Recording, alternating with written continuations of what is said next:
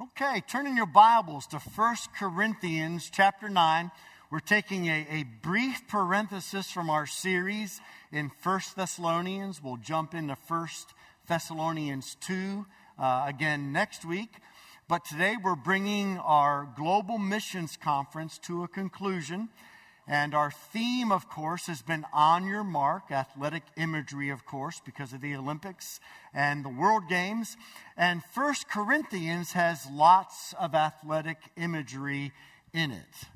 I know it's SEC country here, and we think perhaps that we're the only ones interested in sports, but you need to know that the city of Corinth was really into sports as well. As a matter of fact, for over 1,000 years, the Olympics occurred every 4 years. You know why they're called the Olympics, of course, because they took place in a city in Greece called Olympia.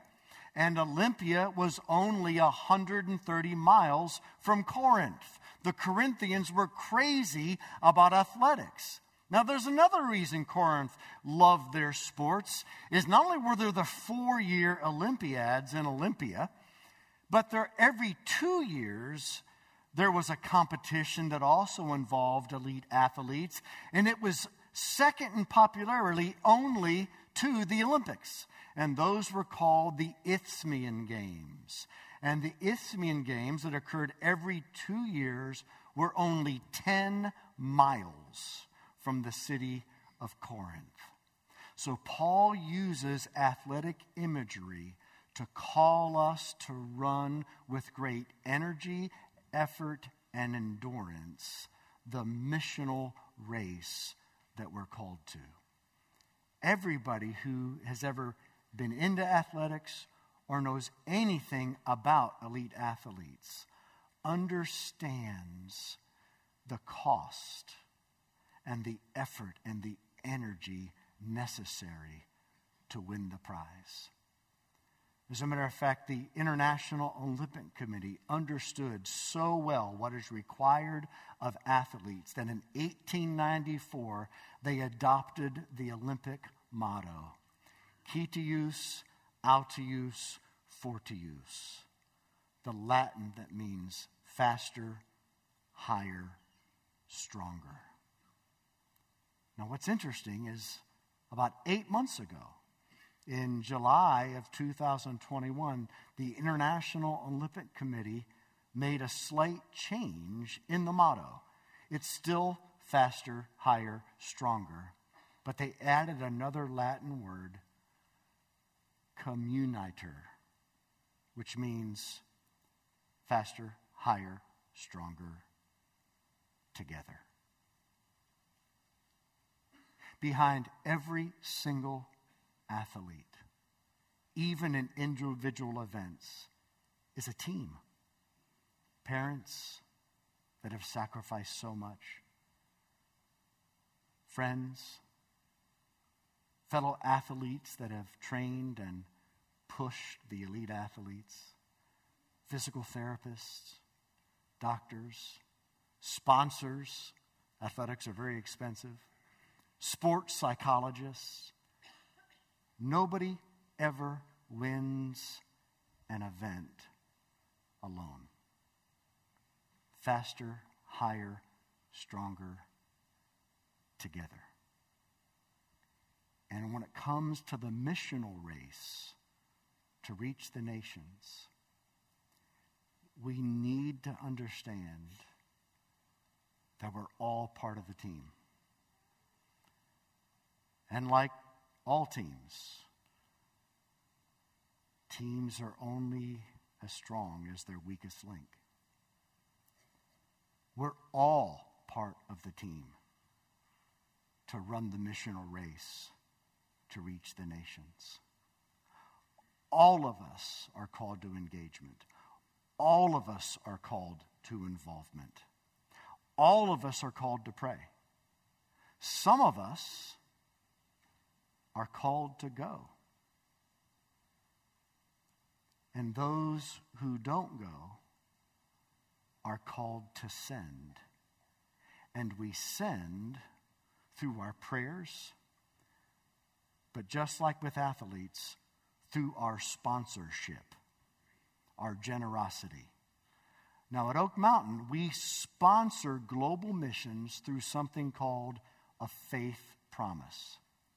A faith promise is something that we agree to give to global missions through Oak Mountain based on God's promise to provide and our trusting Him to enable us to give what we have committed. Now, why do we do that? Well, first of all, as I talked about the tithe earlier, there's a sense in which generosity for the Christ follower doesn't even really begin until after we've given the tithe. The 10% is the floor, is the basement of thankfulness and gratitude and trust when it comes to what we're called to give back to God. By having a faith promise, we're calling each other to actually enter generosity, to give beyond the 10%, and to grow in our ability and capacity to trust God by giving more.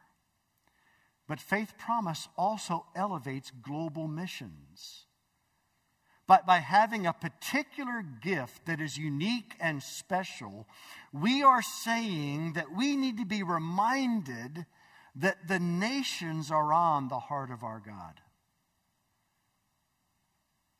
God told Abraham, I will bless you, as He tells us, and I will make you a blessing to all the nations on the earth. And so by having a faith promise and by calling all of us to make a faith promise, it uniquely elevates the place of global missions. And we also have a faith promise because it does involve us in needing to trust God to provide. And let me tell you something. Few things make God more real in our experience than making a faith promise to reach the nations and see God fulfill it in amazing ways. Can I just say, one of the reasons why some of us don't experience the reality of God in our lives the way He really wants us to is because we're really not stepping out in faith in a way that makes us desperate for God to show up. And so many times when we step out in a way that makes us desperate for God to show up, God shows up.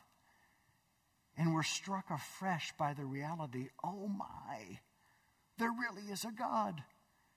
And He really is involved in my daily life. And so faith promise is the way that we sponsor the missional race. And in 1 Corinthians 9, Paul has the nations on his heart, and he gives us 3 elements of an athlete's life that we can learn from in order to help sponsor the missional life and to live the missional life more effectively. So with that as an introduction, let's all stand out of reverence for God's word and follow along with me as I read 1 Corinthians 9, 19 to 27. This is God's word. For though I am free from all, I have made myself a servant to all, that I might win more of them. To the Jews I became as a Jew, in order to win Jews. To those under the law, I became as one under the law, though not being myself under the law, that I might win those under the law. To those outside the law, I became as one outside the law, not being outside the law of God, but under the law of Christ, that I might win those outside the law. To the weak, I became weak, that I might win the weak. I've become all things to all people, that by all means I might save some. I do it all for the sake of the gospel, that I may share with them in its blessings. Do you not know that in a race all the runners run, but only one receives the prize? So run that you may obtain it. Every athlete exercises self-control in all things. They do it to receive a perishable wreath, but we an imperishable. So I do not run aimlessly. I do not box as one beating the air, but I discipline my body and keep it under control, lest after preaching to others, I myself should be disqualified. May God bless the hearing and teaching of his inspired, infallible, inerrant, and authoritative word. This is God's word. He gave it to us because he loves us. And he wants to equip us and mobilize us to run the missional race and sponsor those who go to the nations on our behalf. Let's pray. God, we ask that this word that is living and active and sharper than any two-edged sword would pierce our souls, that you'd open our eyes to the wonder of the gospel of grace for our own hearts, but God, that you would show us this news is too good to keep to ourselves, and we might truly be passionate about bringing the gospel to the nations. Come, Holy Spirit, in Jesus' name, amen. Go ahead and have a seat. So, 3 elements of a faith promise that helps us to apply the motto of the Olympics: faster, higher, stronger, together. First of all, seek to win more to Christ through a visionary faith promise. When it comes to supporting missions, we're never going to truly enter generosity unless we are gripped by a compelling vision to bring the good news to the nations. And Paul was gripped by a compelling vision. Look at verse 19. He says, though I am free from all, I've made myself a servant of all. And then he goes on to say that I might win more. Paul was inspired by a compelling vision to win people to Christ. As a matter of fact, in verses 20 to 22, he uses the word win 5 times. He is consumed with seeing people won to Christ. He has a vision of missions that is winsome and attractive and beautiful. Picture the term win and all that is involved. Winning people to eternity, winning people to heaven, winning people to real purpose, real meaning, real significance, real security. Paul wanted to see people won to beauty and goodness and truth, and that beautiful vision compelled him, though he was free, to make himself a slave. He wanted to win people to the truth. He wanted to win people to love. He wanted to win people to dignity and kindness and compassion. Is that your vision of running the missional race? That we're winning people to the most beautiful being in the universe, our Creator, who made us, redeems us, and transforms lives. In verse 22, Paul says, I've become all things to all people, that by all means I might save some. Again, you see the compelling vision that Paul lived with? Not just winning people to eternity, but saving people from destruction. Saving people from destruction in this life, saving people from destruction in eternity. Paul had a vision of saving men and women out of trafficking. He had a vision of saving people from addictions, of saving people from abuse, of cruelty. Paul had a vision that the world, as people heard the good news, could be a better place. Everybody dreams of the world being a better place, but folks, there's only one way the world can be ransomed, redeemed, and delivered. And that is through the person and work of Jesus Christ. And I ask you this morning, do you believe that? Do you believe there's no hope for the nations apart from the gospel? And conversely, what would it take for you to begin to live with a vision of the nations being transformed? I fear that as Americans, we are so wrapped around the axle about our own lives. I'm so concerned that as Americans, our worlds have shrunk. And all we're thinking about is ourselves. Paul had a vision of good news coming to the nations. Look at verse 23. I do it all for the sake of the gospel. The gospel in the Greek literally is good news. Paul wanted the good news to go to the nations. And he was willing to make himself a slave. He was willing to give up all freedoms and liberties and entitlements out of this compelling vision of the nations hearing the gospel. Verse 25, he gave another visionary motivation. He says, elite athletes compete for the vision of a perishable prize, but we an imperishable. Now listen, when Paul says you run in a way that you'll win, and when he says you run for an imperishable prize, he's not creating competition among Christians. He's not saying if you try the hardest, you'll be loved the most. No. If you know Christ, there's absolutely nothing you could do that could make God love you more than he already does in Christ. And frankly, if you fall flat in your face in helping to sponsor the missional race, he's not going to love you any less. However, the prize that Paul's talking about is not a personal reward.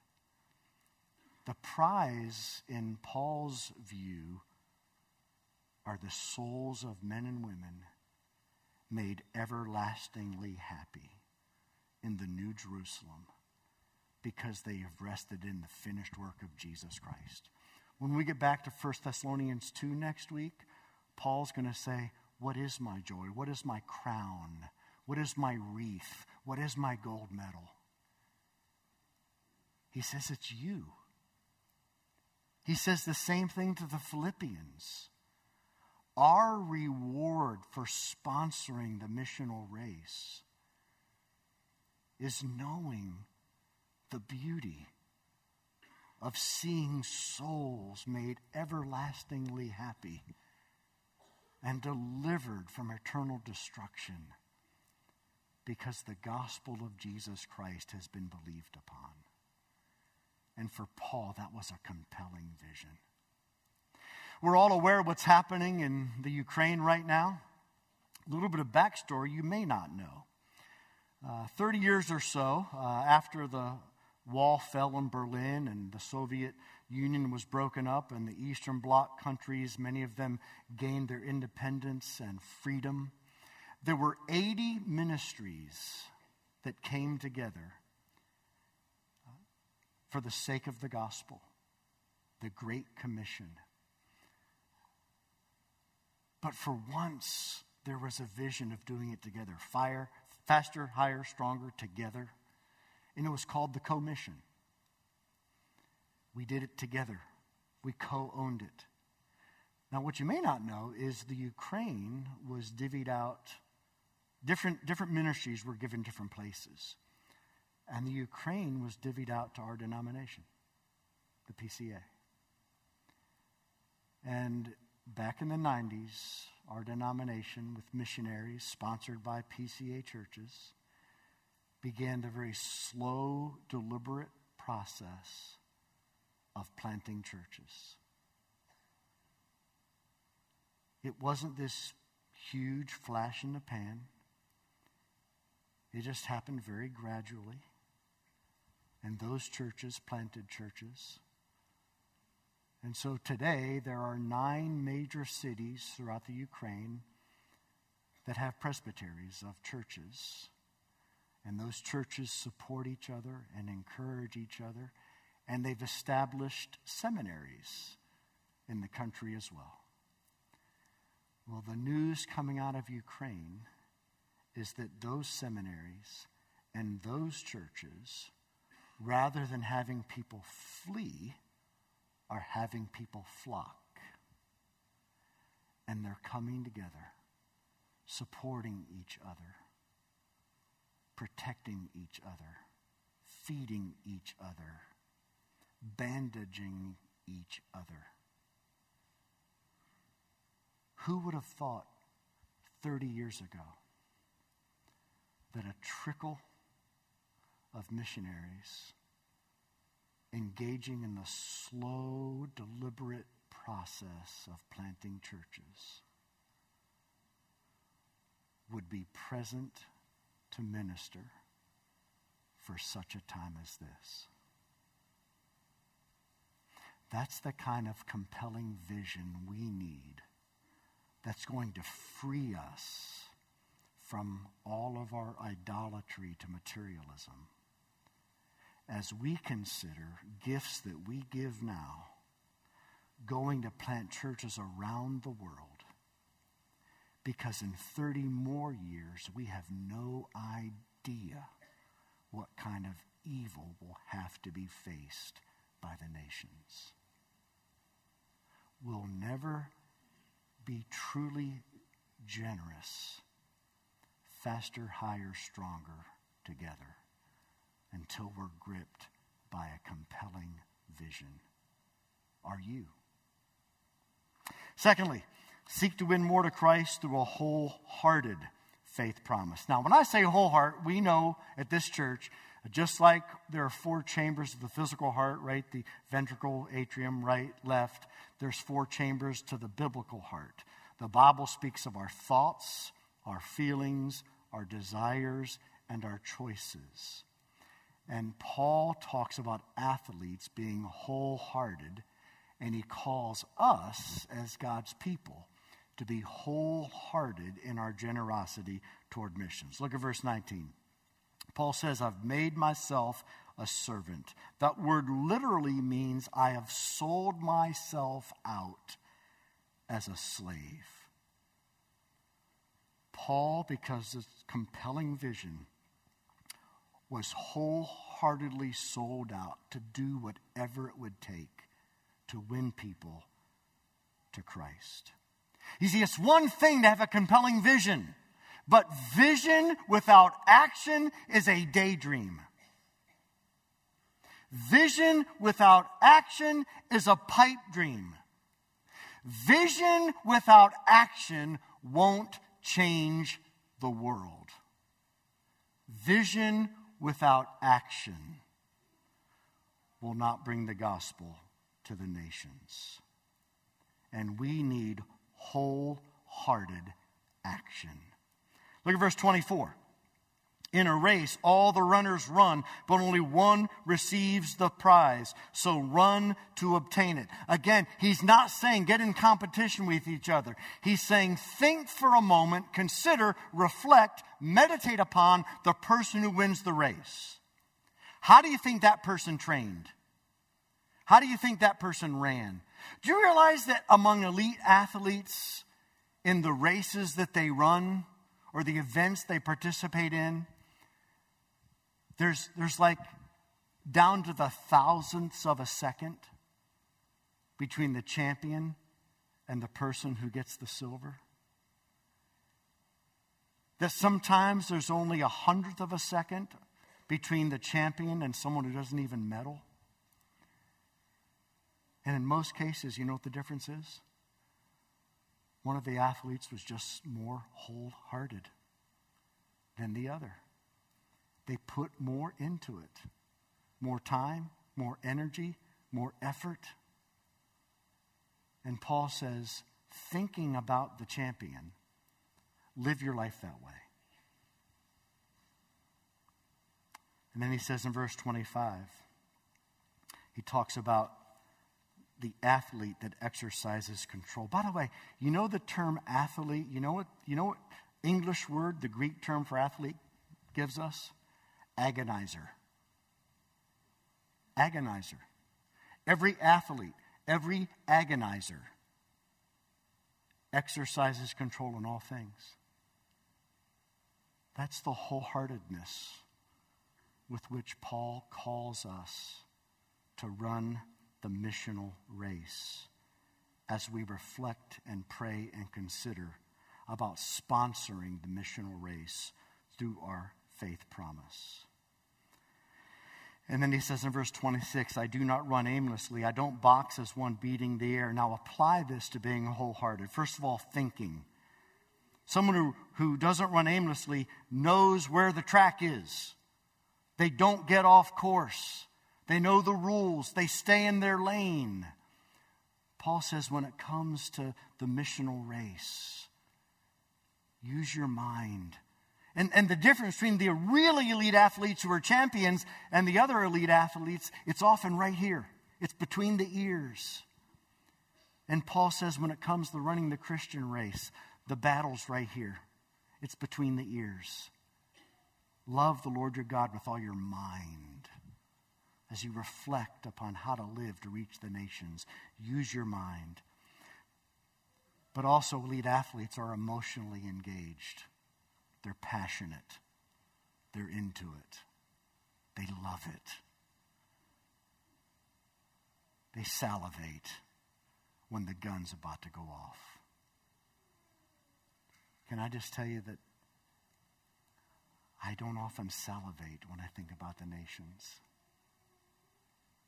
I salivate when I think about a good steak. Right? I salivate when I think about actually going to see Steph Curry in a couple weeks in Atlanta. But honestly, folks, I don't often salivate when I think about the nations. Athletes have exercised their will so many times that there's a resolve in that part of the race where they got to dig down deep.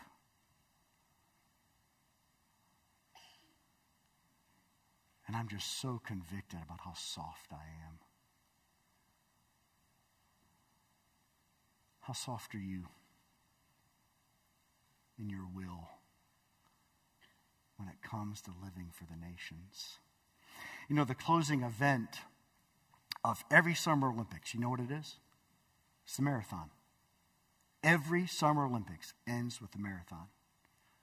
You know why? It's based on a true event. In 490 BC, from the town of Marathon, Greece, there was a guy named Phidippides. Phidippides was a Greek soldier. And the Persians were attacking the Greeks. And it was a key battle at Marathon. Marathon to Athens is the length of a marathon. And Phidippides was given the information that the Greek armies had defeated the Persians decisively. And he was to run to the capital to inform the citizens that victory was theirs. They were safe. They were secure. They could rejoice. Phidippides ran, undeterred, undistracted, with his whole heart. And when he got to Athens, he announced the victory and dropped dead. he left nothing in the tank. He left it all on the field to announce the victory that was theirs. That's the wholeheartedness that the Holy Spirit is calling us to possess for the sake of the nations. To be like that champion athlete, to be like Phidippides that left nothing on the field, but gave up his life to announce the victory. Someone ran the race on our behalf. That's why we're here today, right? If we know Jesus Christ. People went to Ukraine to announce the victory that Jesus has worked for his people. And we need to be wholehearted for the missional race as well. And then lastly and quickly, seek to win more to Christ through a sacrificial faith promise. If a wholehearted faith promise involves effort and striving, then a sacrificial faith promise involves denial. And that's what the text talks about. Look at verse 25. Every athlete exercises self-control in all things. That Greek word self-control means abstaining.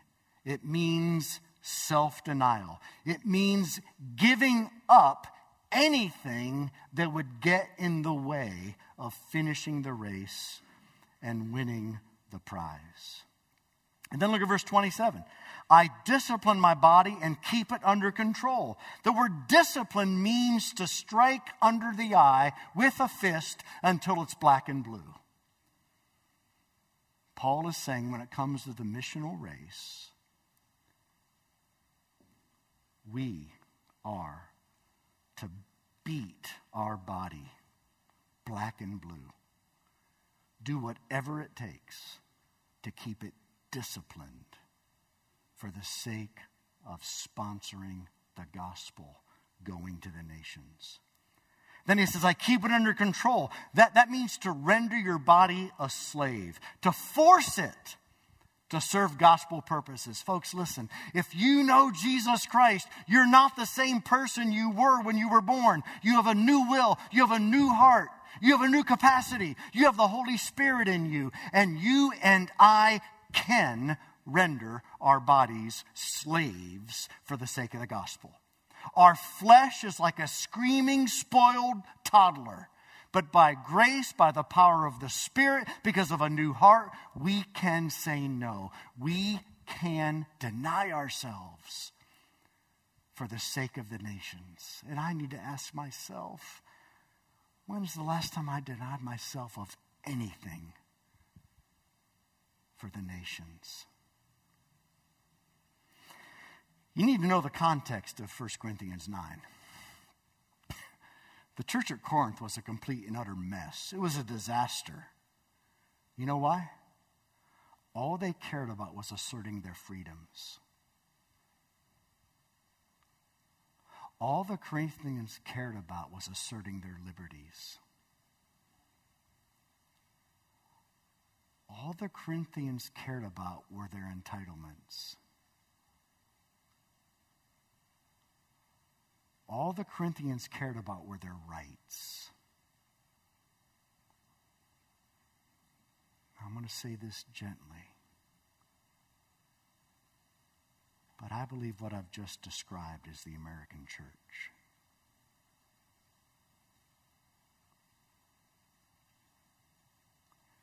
People who've become consumed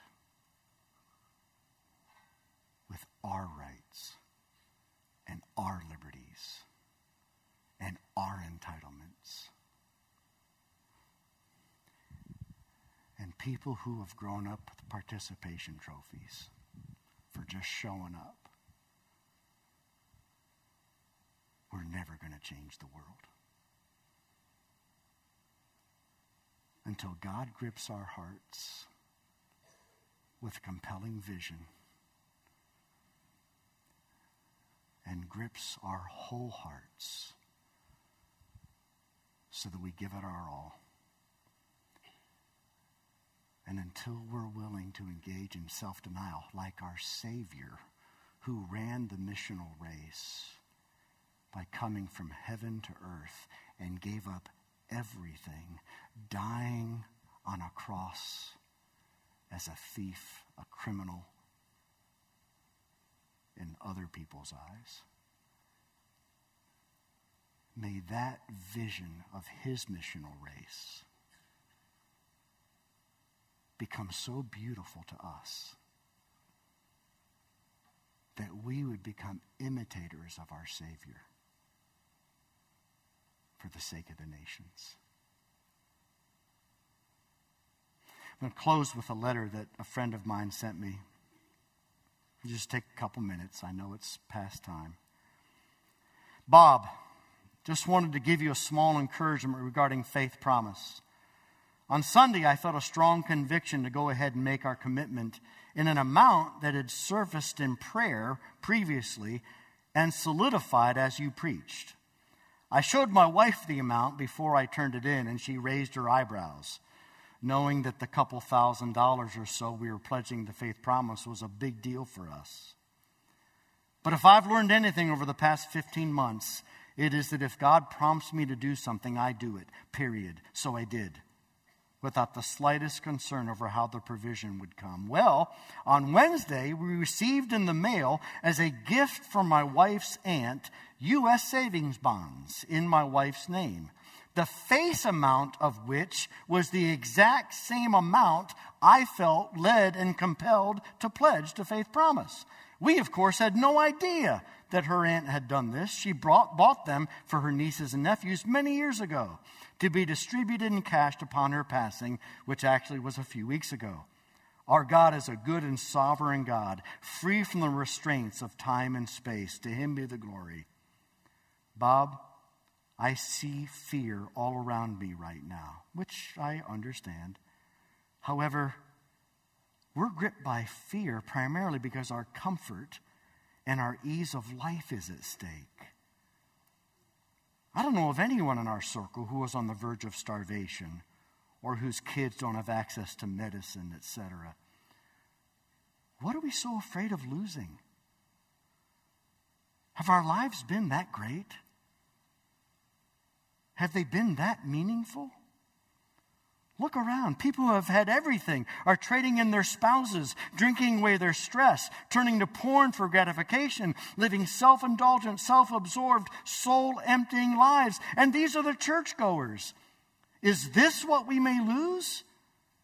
May we lose all these things and more, that we may find again Christ, our first love, to the praise of his glory. May we as his church turn this time of fear on its head by living fearless, trust-filled lives in which we serve and take care of each other and those over the fence, over the mountain, and overseas for his name's sake. Amen and amen. Let's pray. Father, thank you for your word. Thank you for giving it to us in context we can really relate to. Sports, athletes. God, would you do a work of grace among us? God, if there's anybody here who doesn't know Jesus, may today be the day they transfer their trust from themselves to him. And Father, if we've never had a real love or passion for the nations, may all that change now. We ask this in Jesus' name. Amen. So this week, at some point, if you would turn in a Faith Promise commitment, you can do that through the app. You can do that online. You can do that through the mail. And you can actually drop that off as you leave this morning. There'll be some folks at the exits, and they can collect your Faith Promise. And some of you may have thought of one amount when you walked in, and by God's mercies and power after the message, you need to reconsider that. And so there's no hurry in turning in your Faith Promise. We want to sponsor the missional race in a way that brings the gospel to the nations. Let's all stand and hear our benediction. The promise of God's favor upon us to enable us to do that which He has called us to do. Receive it. And now may the grace of our Lord Jesus Christ and the love of God our Abba Father and the fellowship and transforming power of the Holy Spirit be with you now.